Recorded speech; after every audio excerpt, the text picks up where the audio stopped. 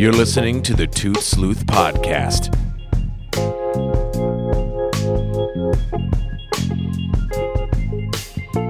Hosted by Greg Essenmacher.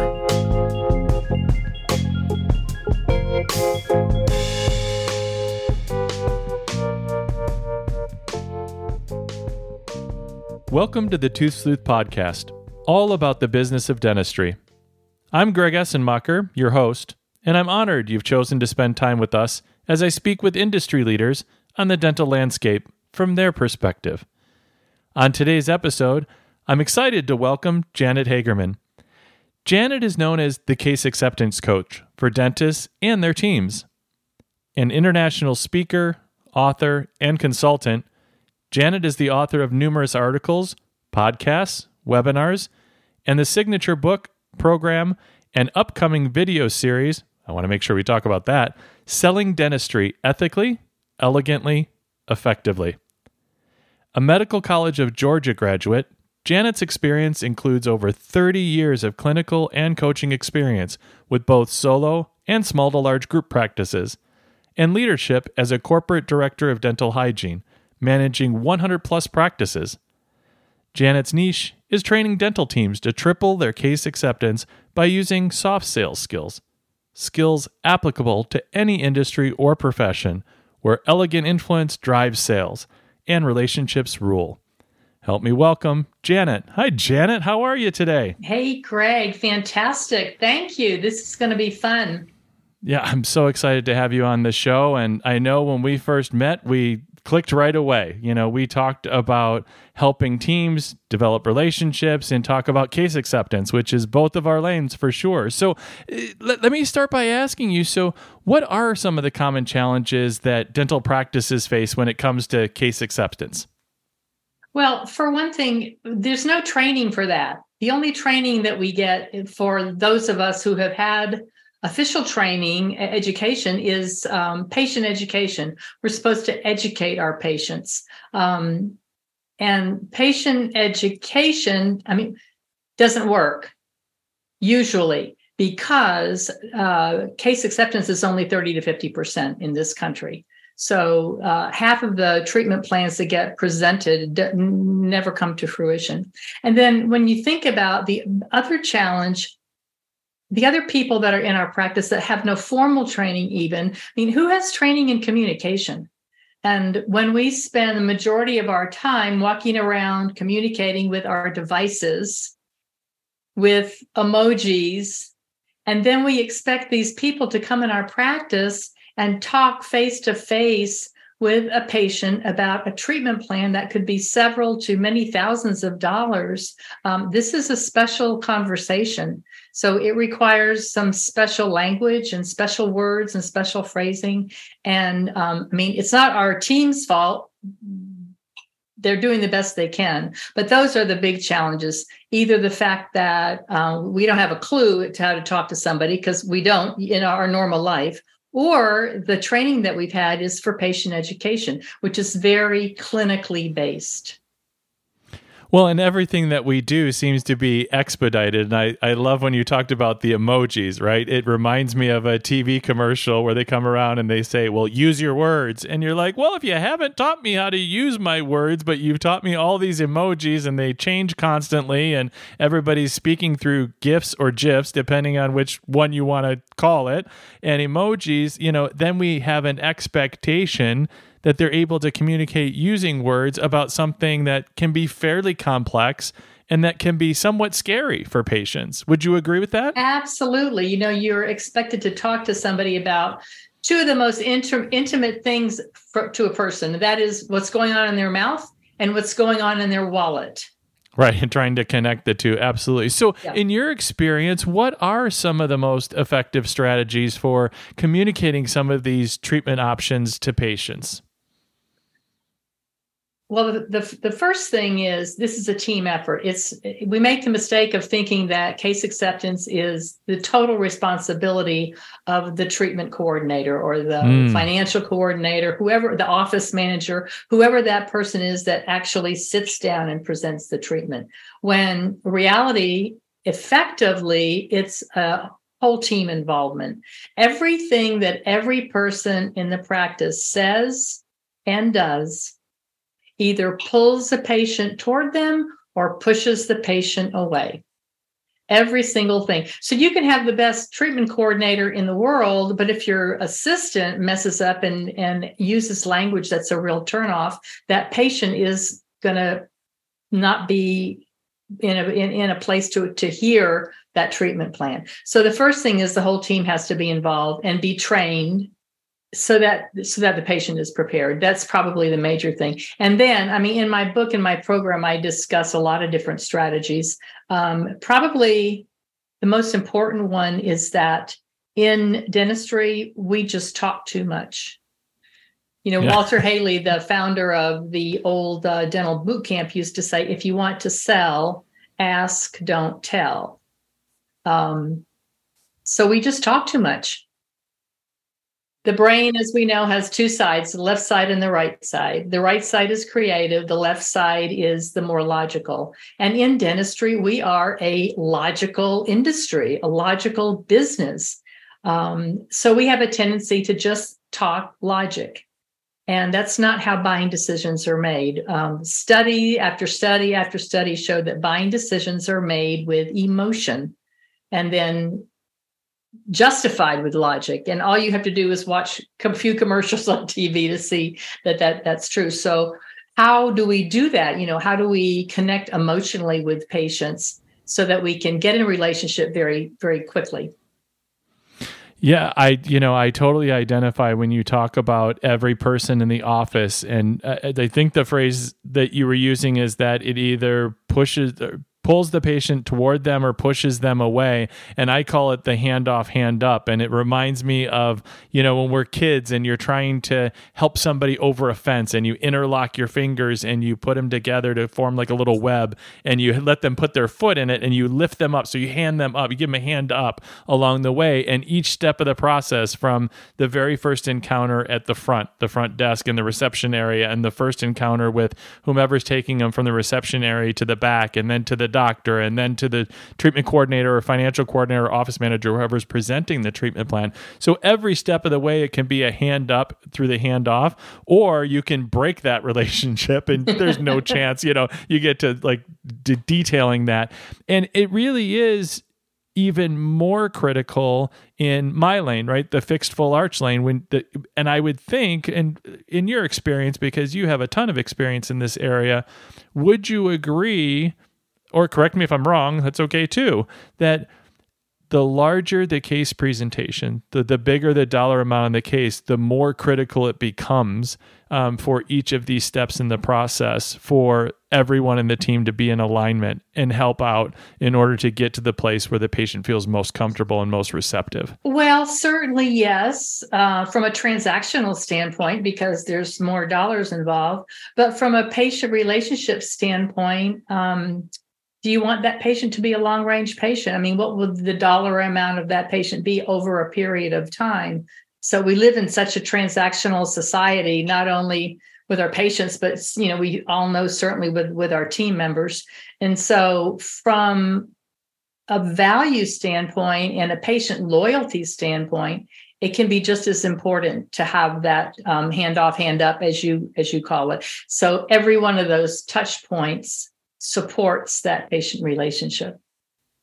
Well, I appreciate you sharing that, because you just taught me something about my focus, right? Because in building a relationship, absolutely important in my niche, but it is fairly transactional. If somebody does a fixed full arch, full mouth rehabilitation, it is a one-time event. There is hygiene that's involved to maintain for sure, but in the general dentistry world, in hygiene, right, the lifetime value of a patient is much different than in the world that I work. So thank you for sharing that with me. And my listening audience, I know I get a lot of feedback like on social media from people who listen on a regular basis. I'm sure they're like, Greg, that was a really dumb comment. Thank you for Janet for saying something. And go ahead, blow me up on my socials, people, and make the comments, and it's good because I like to learn as well. I appreciate that. And it's so important that these platforms. It doesn't matter what avenue that we're using, but it's educational for ourselves. That's why we have these venues, the podcasts, the webinars, and the list of what you're doing, which I think is incredible in the industry. I've seen you on panels, at different, conferences that we go to. It's sharing from your perspective so others can broaden their knowledge base. And that's what I appreciate so much about what you're doing for the industry. Well, broadening the base, yes. But I mean, ultimately, my goal is that people will walk away from this training and go, wow, this really works. I feel like I'm really connecting on a more individual basis with my patients. And guess what? These strategies work in a lot of other instances as well. And in my life, in my relationships, because let's face it, I named my book Selling Dentistry because I had dentists that would ask me, when you come to my practice for training, do you think you could teach my team how to sell dentistry? I know dentistry is walking out the door and I could use help myself, but whatever you do, don't call it sell. So, in dentistry, we have some people have this resistance to the concept of selling. So what I tried to do was eliminate the stigma of selling and pick out the best pieces of what really good salespeople do that create good relationships and incorporate that in my training. So, the bottom line is we are always selling. Whether you're a salesman or whether you sell, you're a floral designer or a landscaper or a cook, a chef, you're always selling. You're always using your powers of persuasion. The point is how effective. I mean, when you're trying to convince your kids to do their homework so they can get good grades and go to Disney World, it's the same thing. How good at you are those persuasion skills? So the skills that I teach is something that anybody can learn. It's easy to learn, and you don't have to have a personality type. The shyest, quietest people, most demure personalities can still use these techniques very, very successfully. So that's my goal, is that people will come away not only learning how to apply this in dentistry, but to apply it in the rest of their life too, to make negotiations, if you will, easier and more comfortable, more elegant, and ultimately effective. Well, and I agree with you, because that storytelling, or what I call story selling, every part of our lives, right? So for those of us that are partnered up, right, we did it with our spouse or our boyfriend or our girlfriend, right? We sold ourselves about why are we a good match for you and a good mate. Or if you go to a restaurant and you really want that corner booth because it's a special occasion, you're selling to the person up front of, you're trying to get it. You're selling the occasion to try to get it, unless you book the reservation in advance and you happen to know the owner. But, in every aspect, like you said, or to your kids to try to get them to do something, and you do it with a reward system. It's throughout life that we're doing that. So these skills you talk about transferable. Well, so in that vein, so can you share with us, a success story that you had, because you've worked with so many practices on these skills? Share with us a story about a practice you worked with, a dental practice, where some of your coaching really significantly improved, and whether it was in their case acceptance rate or just a story that you heard feedback from somebody you worked with and how it really made a significant difference in their life. I'd love to hear one of those.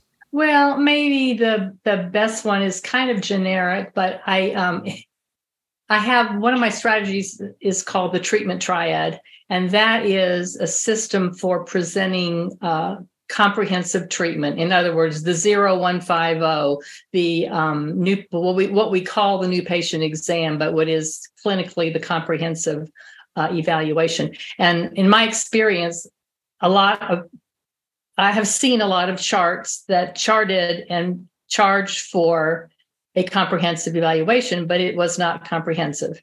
And I just think that that's because clinicians are reluctant to present comprehensive treatment because they're afraid it's going to turn people off, and they're going to freak out and say, you must need a new car. Why didn't my last dentist find all this? So I created the treatment triad to break that down easier and more successfully.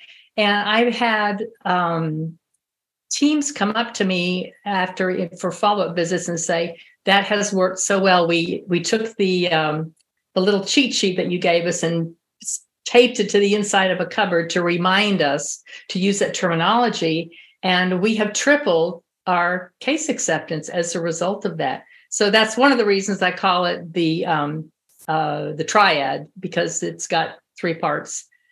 So that's probably one of the best examples. Yeah. And, it's those tools, it's the resources that are supporting the takeaways after the training and the coaching that you do, I think, that are so important.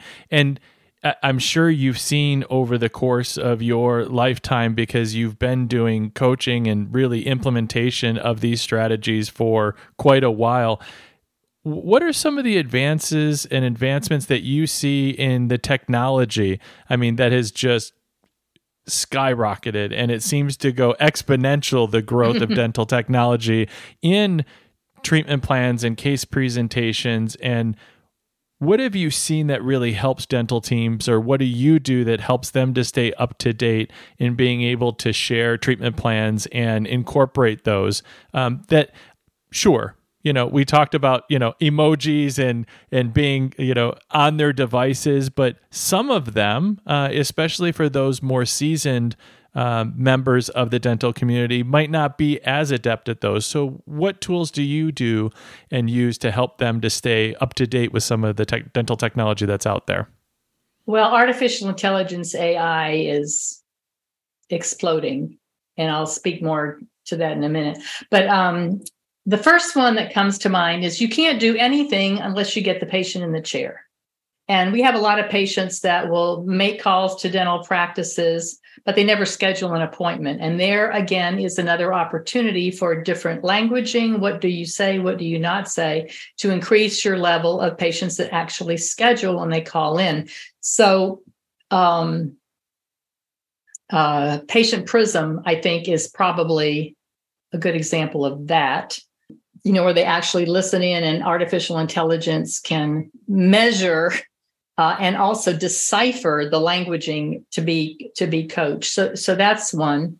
The newest, the work that Amal and his group at Patient Prism do is really next level for sure. Oh, for sure, and it has been around for a little bit, but still, you spend all this money marketing and you train your team, but if the patients call, but they never even get to the practice, they never make an appointment. So there's an opportunity there for some soft skill improvement that matches and works hand in hand with that technology.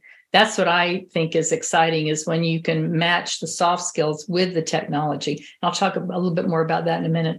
The most exciting that I think is the artificial intelligence. And there's several companies now that do this, that actually can diagnose radiographs. Radiographic, I won't say they diagnose, but they highlight it in such a way that it is fascinating what they can catch. So now, instead of showing a patient their x-rays in black and white and gray, trying to show them what a cavity looks like, interproximal decay between two teeth, now you actually have a square around it, and the square is color coded for incipient decay or deeper decay, or like, wow, this is really close to the nerve, we need to fix this right away. And so that's based on thousands of dentists who have, real live dentists who have diagnosed x-rays, and artificial intelligence computes all that data and analogs it and create. And then, so when you bring your x-rays up, when you're integrated with them, it automatically shows the decay. And it also, for you hygienists out there, it also shows the level of bone loss. So, that's hard to show to an average patient. I mean, I was a hygienist clinically for years. I practiced, and I thought I was pretty good at explaining that to patients. But it was a constant challenge if you don't have that educated eye. And honestly, I think they just would take your word for it. So right then it gets back to a matter of trusting you. So this new radiographic diagnosis now, of course, the doctor has the ultimate say as to whether, that is indeed a cavity or not, or whether to go ahead and treat it. The cool thing about it is there's so much that we lose. I mean, overdiagnosing, I'm sure exists, but in my years, of experience, it's very seldom, more often than not, is underdiagnosing. So this is just such a great opportunity. Some of these companies also can take all that information and let you know at the beginning of a day who is due for x-rays, who hasn't had 6-point probing in the appropriate amount of time, who needs crowns. It's already been diagnosed, it's been treatment planned, but it hasn't been done. So the artificial intelligence, the information that we're getting now, I suspect that technology is going to become standard, just standard. There would be no reason for you not to have it very shortly. I mean, people are predicting 2 or 3 years. I think it may be sooner than that. Because as you mentioned, the technology just keeps exponentially going faster and faster. You know, as human beings, the older we get, the slower we get. The technology, and the faster the machines get. the older it gets, the faster it gets. So, yeah, and you're talking about companies like Pearl and Overjet that really are at the forefront of this technology, and it's really about the data and the analytics that it can pull from most of the PMS systems, the practice management systems that are out there. Precisely. And it really is a significant aid in the process of dentistry, and really what it shows and what you're talking about, right? So a black and white and gray radiograph that's up there, whether it's a Pano or a PA, and it's color coding it and outlining areas. Mm-hmm. And so for a layperson, a patient that's in the chair that can see it outlined with, you know, rectangles and hexagons and different shapes that you learned back in geometry that most of us forgot about, right? But it's color coded. It really it points it out and makes it pop off the screen, so that rather than it being pointed out and having to put all of your trust in the clinician, it's an aid, a visual aid and a tool that enables the treatment planning coordinators, the office managers, the dentists, even the dental assistants, really everyone in the process to say, yes, I can see that. And it can be used actually as a training tool for those in dentistry. And I think that there's really just an endless amount of possibility for that. So thank you for bringing that forward. I think it's just a critical element of the conversation and part of the conversation. Well, and okay, not just case acceptance for the patient. So you spend less time explaining the clinical part of it because you can see it. But also it's great for new clinicians, a young dentist, or maybe even a seasoned dentist that don't have good communication skills. Maybe that's not their strength, or maybe they're reluctant. They don't have the experience to be confident in diagnosing. So it's great for that as well. Yeah. So, and thank you for that point of clarity. So it's an aid not only for case acceptance and treatment plans, but it's also an aid in clinical diagnosis. And you pointed that out earlier, but thank you for bringing that forward as well. So it's an aid in many different ways. Janet, this is the part of the program where all of my guests over all of the episodes play a little something called What the Sleuth is Going On. So are you ready to play? It's 3 rapid fire questions. The first thing that comes to mind, would you like to play? Are you ready? I guess I have no choice. Shoot. Okay. Question number 1. What's the worst bad breath you've ever encountered? Oh, dear. Actually, it wasn't in the dental office. It was, I'll never forget. It was at an office supply store, the copy guy. I went to get some copies done. And he smiled. And I mean, I could smell periodontal disease from across the counter. I just wanted to shake him, pick him up, stick him in my chair, put my mask on, and get out that Cavitron. Then I love it, Jen. So many hygienists give me that type of response to that question. I love it. Question number 2. If you could change one thing about your smile, what would it be? Oh, gee. I've got a crown that needs to get fixed. It's not really a smile. I'm overdue for getting a crown redone. You know, I might know a dentist. Yeah, I might know a dentist or two. I've got a great one. I just need to get myself in there. I know we're like the worst when it comes to that as patients, aren't we? Okay, question number 3. If you could go back and be the inventor of any dental product, which one would you choose and why? Well, yeah, I know the answer to this. I would invent a combination of the a periodontal probing and the camera, the subgingival camera. So you could see on the screen what you're doing. They have those now, but I would also want the probing included so you could see what you're doing. And also when you're probing, that would be revealed as well. I like it. Who out there is listening? Some inventors out there listening. I get some good. That's a great answer. Thank you for playing. I appreciate it. So I want to respect your time, and we're coming down to the last few minutes of the podcast. So is there anything I haven't asked or that you haven't shared yet that you'd like to share with my listening audience today? Yeah, I think I would like to just touch on the concept of storytelling, how important soft skills are with technology. There's just been a lot written about that. Jeff Colvin, who's one of the editors of Fortune magazine, touches on this a lot in some of the work that he's done. But, the more technologically oriented we become, the more there's going to be a need for soft skills, things like empathy, relationship building, and storytelling. And you think storytelling, that doesn't make sense. That's awfully fluffy.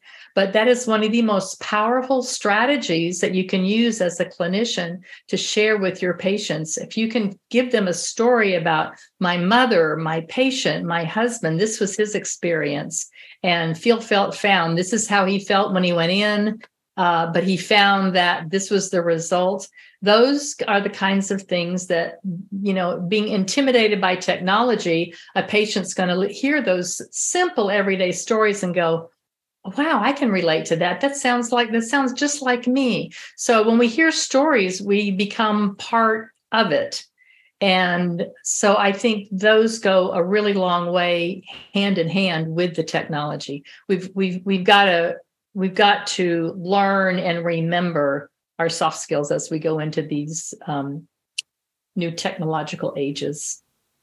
Yeah, absolutely. And it answers the question in the patient's mind, or gives them that sense of, yeah, I can relate to that. I can relate to what you're saying. Exactly. And it goes both ways too, yeah. Right? And that's the relatable piece. And it harkens back to what you said earlier in the very beginning, that the communication skills right up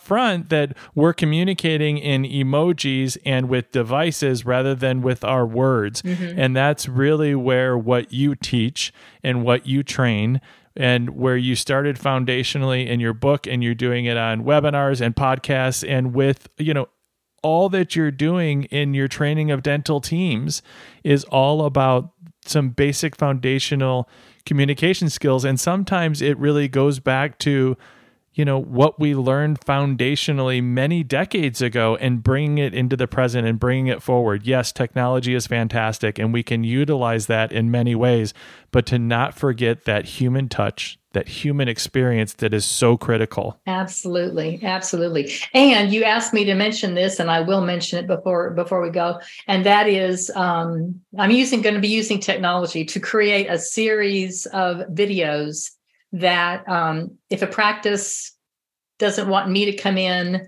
personally, or is trying to figure out how to make that happen, they can get the videos series and watch a different module, during their lunch hour, or they can take a Friday afternoon off and watch the whole thing. And I can zoom in for some, customized coaching. But I think this is going to go a long way to get more of my work out there in a way that more people can access it.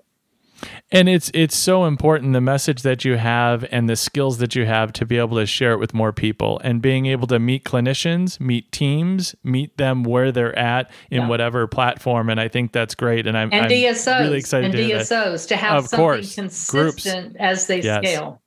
Absolutely. And in that vein, Janet, so where can people find you? How can people find you? My website is janethagerman.com, Janet, Janet, Hagerman, Hagerman. JanetHagerman.com is my website. And you're welcome to email me at janet@janethagerman.com. Beautiful. And we'll make sure that gets in the show notes as well. So if anybody happens to be driving, running, skiing, skydiving, and listening to the episode and whatever platform they are and aren't able to write that down, we'll make sure you have access to that as well. Thank you so much, Janet, for being on the episode of the Tooth Sleuth podcast. Everybody, this has been Janet Hagerman, the Case Acceptance Coach. Thank you so much, Janet. Thank you, Greg. It's been a pleasure. Thank you for listening to the Tooth Sleuth podcast, sponsored by G&A Consult, helping dentists and dental professionals maximize their potential. From vision to execution, creating business strategies that work. Reach out to the show to get more information. Signing off for now, I'm Greg Essenmacher.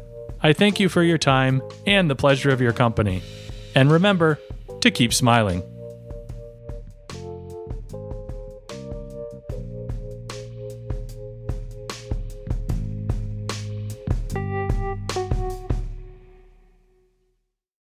This podcast was produced by T-Door Productions. Theme song written by The Whole Other.